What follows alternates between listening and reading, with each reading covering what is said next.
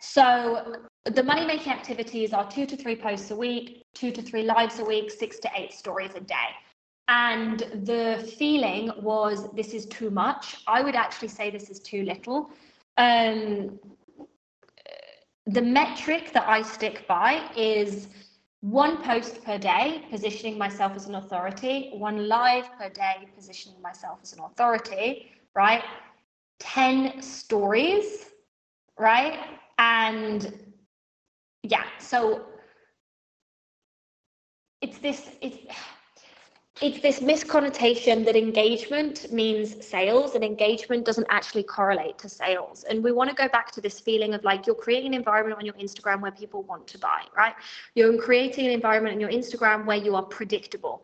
And there's something about just being someone who posts once a day, does their stories, keeps repeating, like it's repetition that leads to brand awareness. So that's super duper important. I would say this feeling of I don't want to post too much because I would annoy people is still part of this like fawn trauma response. It's like it's your job to post, it's your job to sell your offers, it's your job to be visible.